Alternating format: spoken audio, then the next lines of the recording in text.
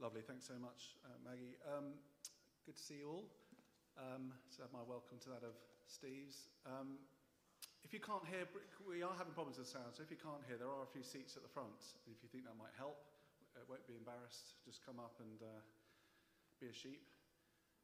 Also, we didn't mention the heating. We are working on the heating, but it's particularly bad today because it didn't actually come on at all. Someone had switched it off by accident. So apologies, hopefully we'll warm up a little, but it will keep you awake for the next 60 minutes, no, the next time. We're going to stay in that Bible passage, page 1076, and let me pray. Our loving Heavenly Father, we thank you so much for bringing us to the beginning of a new day, to a day where we are invited to worship you. And Lord, we pray now that we'll worship you with our ears, with our hearts, that we'll listen to your voice, and Lord, you'll change us and bring us closer to you, we pray. We pray it to your glory. Amen. Before I start, actually, we have finished our Ecclesiastes series, and I did want to just flag up that book again, Destiny. If you missed a couple of talks or you're wanting to carry on thinking about the things that we've been doing, please do pick up a copy of Destiny. We don't know if we've got them on the bookstall still, but we can easily get hold of them if that's what you want. It's possible there are a number among us who are jaded by the concept of leadership. Perhaps at school, you're a bit fed up with the teachers, or confused by them, perhaps. Or at work, your boss is, well, he's a bit much. You're struggling with that. Or your boss is absent. Certainly in British and American politics, leadership is under a lot of scrutiny in recent times. And we can feel let down, can't we? And it can actually make us feel quite vulnerable. And whoever we are, we do hunger to be led, to be shown a better way. And we're quite keen to follow. Well, that was the case in Israel's day, in Jesus' day, I should say, in Israel. Matthew 9, Jesus looked at the crowds, didn't he? And he saw they were harassed and helpless like sheep without a shepherd. They needed godly leadership. And over the next 3 Sundays, as Steve was saying, we're going to be looking at that. At John 10, that we are the sheep, that Jesus is the good shepherd. And I hope that we'll see that there is nowhere else to go. There's nothing that compares to this shepherd. And it's interesting, isn't it, that the Bible does describe you and I as sheep. Maybe we're not sure about that. Sheep are a bit dim. We like to think we're sophisticated, we're independent. The sheep are dim, they can't see properly, and they're very dependent. You do get wild goats, but you don't get wild sheep. They're vulnerable, they need protection, and they need care. They need to be taken to green pastures and calm waters. So do we. So we hunger to be led, to be shown a better way. But too often we turn to the wrong leadership. And in these verses in John 10, Jesus presents us with a choice, 2 ways to live. And this tussle has been going on since chapter 9. As Christians, followers of Jesus, it's a tussle that we feel often. On the one hand, Jesus commands us to follow him, verse 10. His leadership means life, wonderfully. But on the other hand, there's these other voices calling us away from him, seeking to lead us into danger, away from the true life. And we hear these voices at school, we hear them at work, we hear them on the television. They're attractive voices. They are sometimes clever voices, telling us what life is really about, how we should really be thinking, telling us what fun there can be to be had, how to be popular, how to be the real you.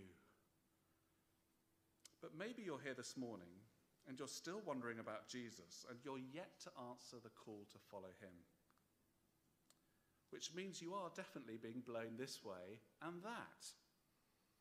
by all sorts of voices, telling you what to eat, what to wear, how to live, how to spend your money, leading you down this way or that way. Multiple shepherds all coming at you at once. Some that you follow happily, and some you're following without even realizing. But drifting along in this way, it doesn't satisfy. And it can lead to that trouble, and the trouble that you have tasted in the past. And there is only one shepherd that leads us to life, to eternal life. And he is good. He is good. And he wants the very best for us. And we see that so clearly when compared to these other supposed shepherds, the choice that we're facing here. So far in John's Gospel, Jesus has been doing only the things that God can do, and he's been doing it with such compassion and love, teaching like that had never been heard before, including making incredible claims about himself. And that increasingly got him into trouble with the religious leaders in Israel. And they won't believe who Jesus demonstrates that he is. And instead of celebrating him, they plot to get rid of him. He announces, "I am the light of the world. You no longer need to scrabble around in the darkness looking for purpose, looking for meaning." And to prove he was the light, he gave sight to this blind man. He was born blind, and verse 3, he was born blind in order that Jesus, this chapter 9, verse 3, he was born blind in order that Jesus would show God's great work in his life. People can hardly believe it. They take this once blind man to the religious leaders, but rather than celebrate this wonderful work of God, the leadership do not. And rather than look after this man, as is their duty, verse 33, these supposed shepherds condemn him and they cast him out. And that's the behavior that we saw in our first reading from Ezekiel 34. God is fed up with the bad shepherds who've been exploiting the people and only caring for themselves. They will be held accountable. There will be judgment. And God himself, we heard, will come and shepherd his people. That's a beautiful, beautiful verse, beautiful passage. And here in John 9, verse 35, Jesus goes looking, doesn't he? He goes looking for the one who's been cast out. And he reveals himself as the Son of Man. And the man, what does he do? What's his response? He falls down, he worships Jesus. But verse 40, the Pharisees, those religious leaders, overhear Jesus calling them, blind. Us? What? And he begins to teach them. And that continues into our chapter in verse 1. Whenever Jesus says, "I tell you the truth," in John, it's always a further explanation of what he's been saying. And what he has to say is hugely controversial. Verse 1, "I tell you the truth, the man who does not enter the sheep pen by the gate, but climbs in to try in by some other way, is a thief and a robber." They are thieves and robbers. They are not the rightful leaders, but rather Jesus is. Verse 2 and 3. "The man who enters by the gate is the shepherd of his sheep. The watchman opens the gate for him, and the sheep listen to his voice. He calls his own sheep by name and leads them out." Well, the passage divides neatly into two, with verse 6 in the middle. They don't understand this figure of speech that he's talking on, so he carries on teaching, builds on it. So my first point is, follow Jesus as the true shepherd. Follow Jesus as the true shepherd. This is first 6 verses. You see, we can think that the religious leaders were the gatekeepers. You know, they were well-intentioned, but ultimately rejecting Jesus to protect the people, the sheep. Well, Jesus says no. They are not the gatekeepers. They are robbers. Those who at night climb over the wall and bring harm to the sheep. And then verse 2, I am Israel's shepherd. He stands in plain sight, Jesus does, in sight of them all, in front of the pen, and the watchman sees him and lets him in. And he calls, as Jeanette called earlier, to the children, and the sheep hear his voice, and they respond. And the pen would typically contain a few small flocks belonging to different families in the area, and they would club together and pay or hire a watchman to keep them at night. And the shepherd would then come in the morning and lead out his particular flock. Not driving them, as we tend to do in the UK, but leading them, calling them, as Jeanette was earlier. And it wouldn't be unusual for the shepherd to have named the sheep. And the sheep would certainly recognize the voice of their shepherd. So as the shepherd stands by the pen, he calls, and the right sheep who know him come out of the pen and get led into the pasture. It's very personal, isn't it? Verse 3, he calls them by name. And Christians, we've experienced this, have we not? It's a mighty privilege. He knows you. He truly knows you, better than you know yourself. And he calls you by name to follow him.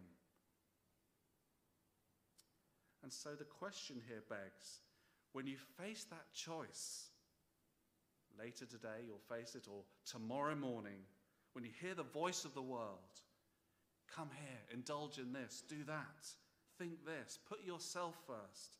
She's wrong, you're right. Of course you're right. Who will you follow when you hear those voices? Who will you follow? Well, let me read from verse 4. When he had brought out all his own, he goes on ahead of them, and his sheep follow him because they know his voice. But they will never follow a stranger. In fact, they will run away from him because they do not recognize a stranger's voice. The Good Shepherd wants to lead you. You know his voice, Christian. Follow him. Don't sell yourself short. Don't run after a stranger. Don't get yourself caught up with the thief and the robber, the people or the things that will take you away from Jesus. Don't do it. You know my voice. Follow me. And of course, this has direct application, doesn't it? We have false shepherds in the church. Since Ezekiel 34 or first century Israel, there have always been false shepherds or bad shepherds among God's people. People who teach a different gospel, for example, that Jesus didn't atone for our sins, teaching that all religions go to God, or teaching that we are all safe, whoever we are, teaching what our itching ears want to hear. Well, God kindly says to you, they are thieves and they are robbers. I must admit, I was concerned recently that at St. Paul's we were going off to listen to Bishop Stephen the other day. And Bishop Stephen's a lovely man. I get on with him well.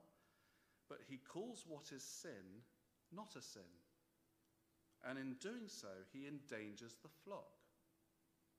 He knows that I and the PCC, how we feel about it here. And very kindly, as many of you know, he's given us a different bishop to oversee us, Bishop Rod.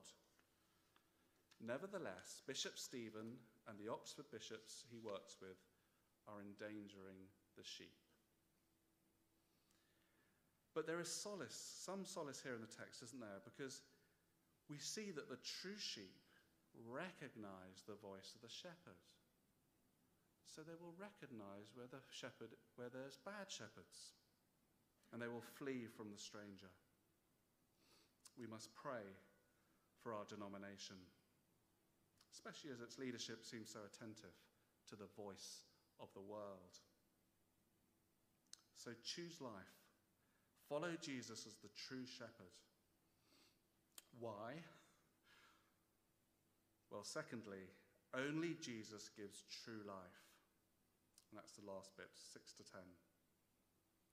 These robbers do not understand, so Jesus continues in verse 7. Let me read it. Therefore, Jesus said again, I tell you the truth, I am the gate for the sheep. Jesus is expanding on what he's already taught. He continues the theme of shepherds and sheep pens, but now he's making a new point that he is the gate. And these verses are all about the outcome for those who follow Jesus. There's a wrong way to go in verse 8, that first part of verse 8. All who ever came before me were thieves and robbers. These are specifically the ruling religious leaders of the day, those in Ezekiel's day and so on. But then read on in verse 8, the sheep don't listen, as we've already established. Instead, verse 9, true sheep, those who are lost and they're hungry for a true shepherd. Verse 9, I am the gate. Whoever enters through me will be saved. We've been using that word a lot this morning. Saved. That word saved, it's very interesting to have it here. In Numbers 27, Moses, the first sort of under-shepherd of Israel, he's coming to the end of his life and he says to God, who is going to lead the people after me? One who would lead the community out and bring them in, so that the Lord's people will not be sheep without a shepherd. And the Lord replies, take Joshua, Saviour. The name Jesus means the same thing, Saviour. And that's the same word here in verse 9. Jesus is saying, I am the one Moses points to. I am the gate. I am the only means by which the sheep can enter the safety of God's fold, the green, luscious pastures. He is the shepherd worth following, the only shepherd worth following. He's the voice that we need to hear. He said something very similar to his disciples, didn't he, in John 14? I am the way, the truth, and the life. No one comes to the Father except through me. It's the only way. There's no secret door, no climbing over the wall of the pen at the back.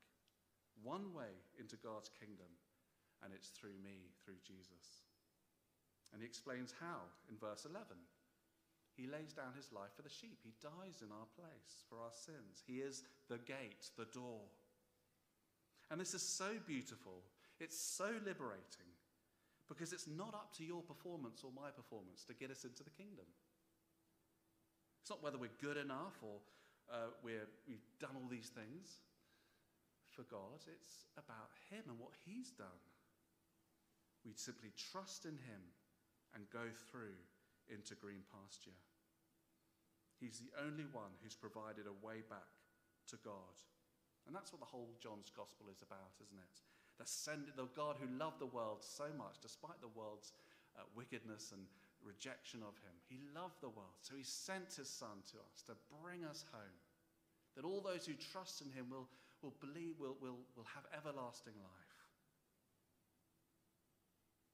And Jesus says, I will be your Joshua, your Saviour. Come through the door. Choose me. Choose life. And that's what the once blind man did in chapter 9, verse 38. Remember? He kneels down and announces Jesus is Lord. He's the shepherd. He's the one. He believes in Jesus. And he's not just changed his mind intellectually. He has stepped through the door. He's started following Jesus. He's worshipping him. Now, intellectually, I can believe that there's a very strong wind coming on Friday.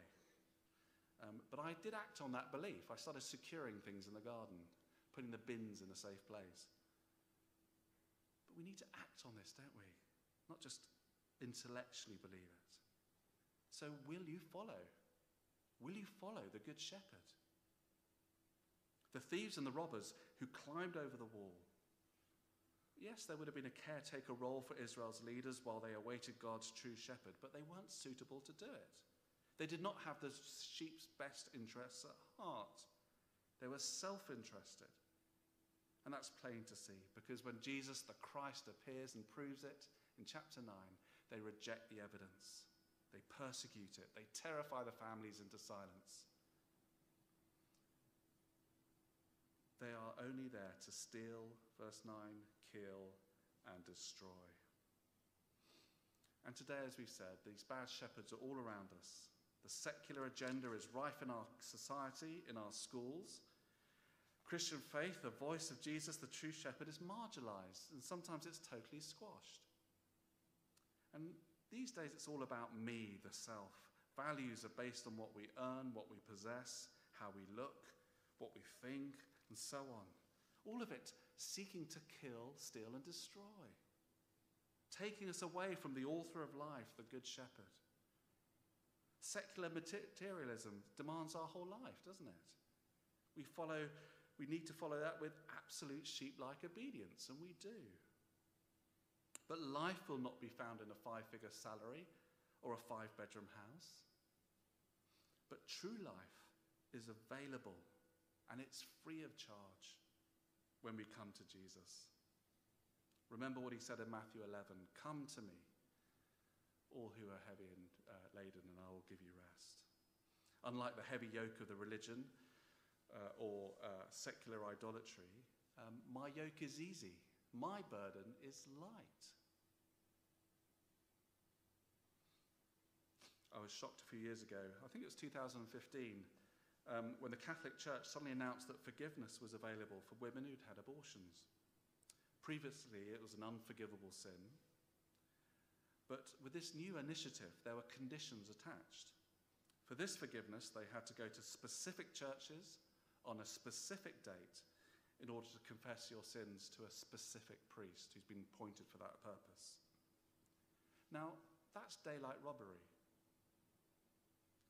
In Matthew 11, Jesus says, "Come to me, all you who are weary and burdened, and I will give you rest." Come to me. Forgiveness is found here, not through jumping through hoops. And in verse 9, they will come in and go out and find pasture. This is the full life that verse 10 is talking about. It's eternal, true life, and it's what we're made for. So eternal life is not just life that lasts forever. It's a relationship with the living Lord Jesus. Eternal life, in that means, begins the day that we turn to him in repentance and faith. It's less about length and more about depth. Deeper, intense relationship with the God who made you. But we need to be slightly careful here, because there could be a lot of talk about life to the full, meaning self-fulfillment now, or health, or wealth, a myriad of blessings now. But so often that isn't the reality, is it? You would never say that to our non-Christian friend, that following Jesus would improve your social life or solve all your problems. And that wasn't the case with the blind man either, was it? On the day of his conversion, there should have been this huge celebration. His parents should have said, "Right, great, now my son can find a job," and he could have made a living, really got involved in the community more. But no, the religious police are onto him. It's not long before he is condemned, and his association with Jesus means he's been kicked out of the temple of the community. His membership of the community is revoked. So before it's really begun, his social life has come to an end. Life to the full doesn't look very full to a casual observer. But you know that he would not have stopped knowing Jesus for anything. His heart was full to bursting. Last week I heard the story of Rashid, a Pakistani man, previously a Muslim, and like this blind man, he met with Christ and gave him his life. And his family were removed from him. His wife and 6-year-old daughter were taken away. But this is what he said: "Some might conclude that my life is pitiable. After all, every evening after I finish my shift, I go home to an empty flat, not one filled with the gleeful shouts of a 6-year-old child. When I go to bed at night, there is no one to say, I love you. I never expect to hear from my parents on my birthday, or any other day for that matter. But to pity me would be to miss the joy I experience. I believe things are better now than before I was a Christian. My home may be quiet, but I'm not lonely. My family may have forsaken me, but I'm not abandoned. I have Christ. And that is enough. In my eyes, I've been blessed beyond measure, far greater than I deserve, and more than I could have hoped for. As there is a man living life to the full, in pain and suffering. How? Why? Because he's secure in his identity as one of God's sheep. He knows his shepherd, the Lord Jesus Christ, and his Father, our God. He sees ahead to the treasure that awaits. When I hear a testimony like that, it puts my feeble faith into perspective. I want this joy, more so this assurance that I belong to the shepherd. But I need to remember that however shaky my faith is, he's walking beside me. No, he's carrying me. And so, blocking out the voices from the world, with the Holy Spirit's help, I work to truly listen to his voice, that I might deepen my relationship with him, and thus grow in confidence of his ever-loving shepherd presence with me. And that's life to the full, but one that we only see dimly in this life, but we will know truly in the life to come. Well, we're going to pray. We're going to sing a song, actually. We could pray the song, so I'll invite the musicians up.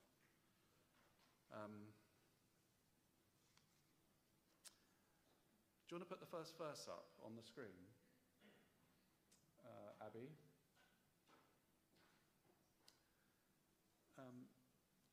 This is a gift of grace, a free gift. Jesus, can we say this? He's my Redeemer. There's no more for heaven now to give. He is my joy, my righteousness and freedom, my steadfast love, my deep and boundless peace, my shepherd. Later on in the song, to this I hold, my shepherd will defend me. Through the deepest valley he will lead. And with every breath, I long to follow him. Father God, we thank you so much for Jesus. And Lord, as we sing this song, please fill our hearts afresh with the joy of calling you Good Shepherd. Amen.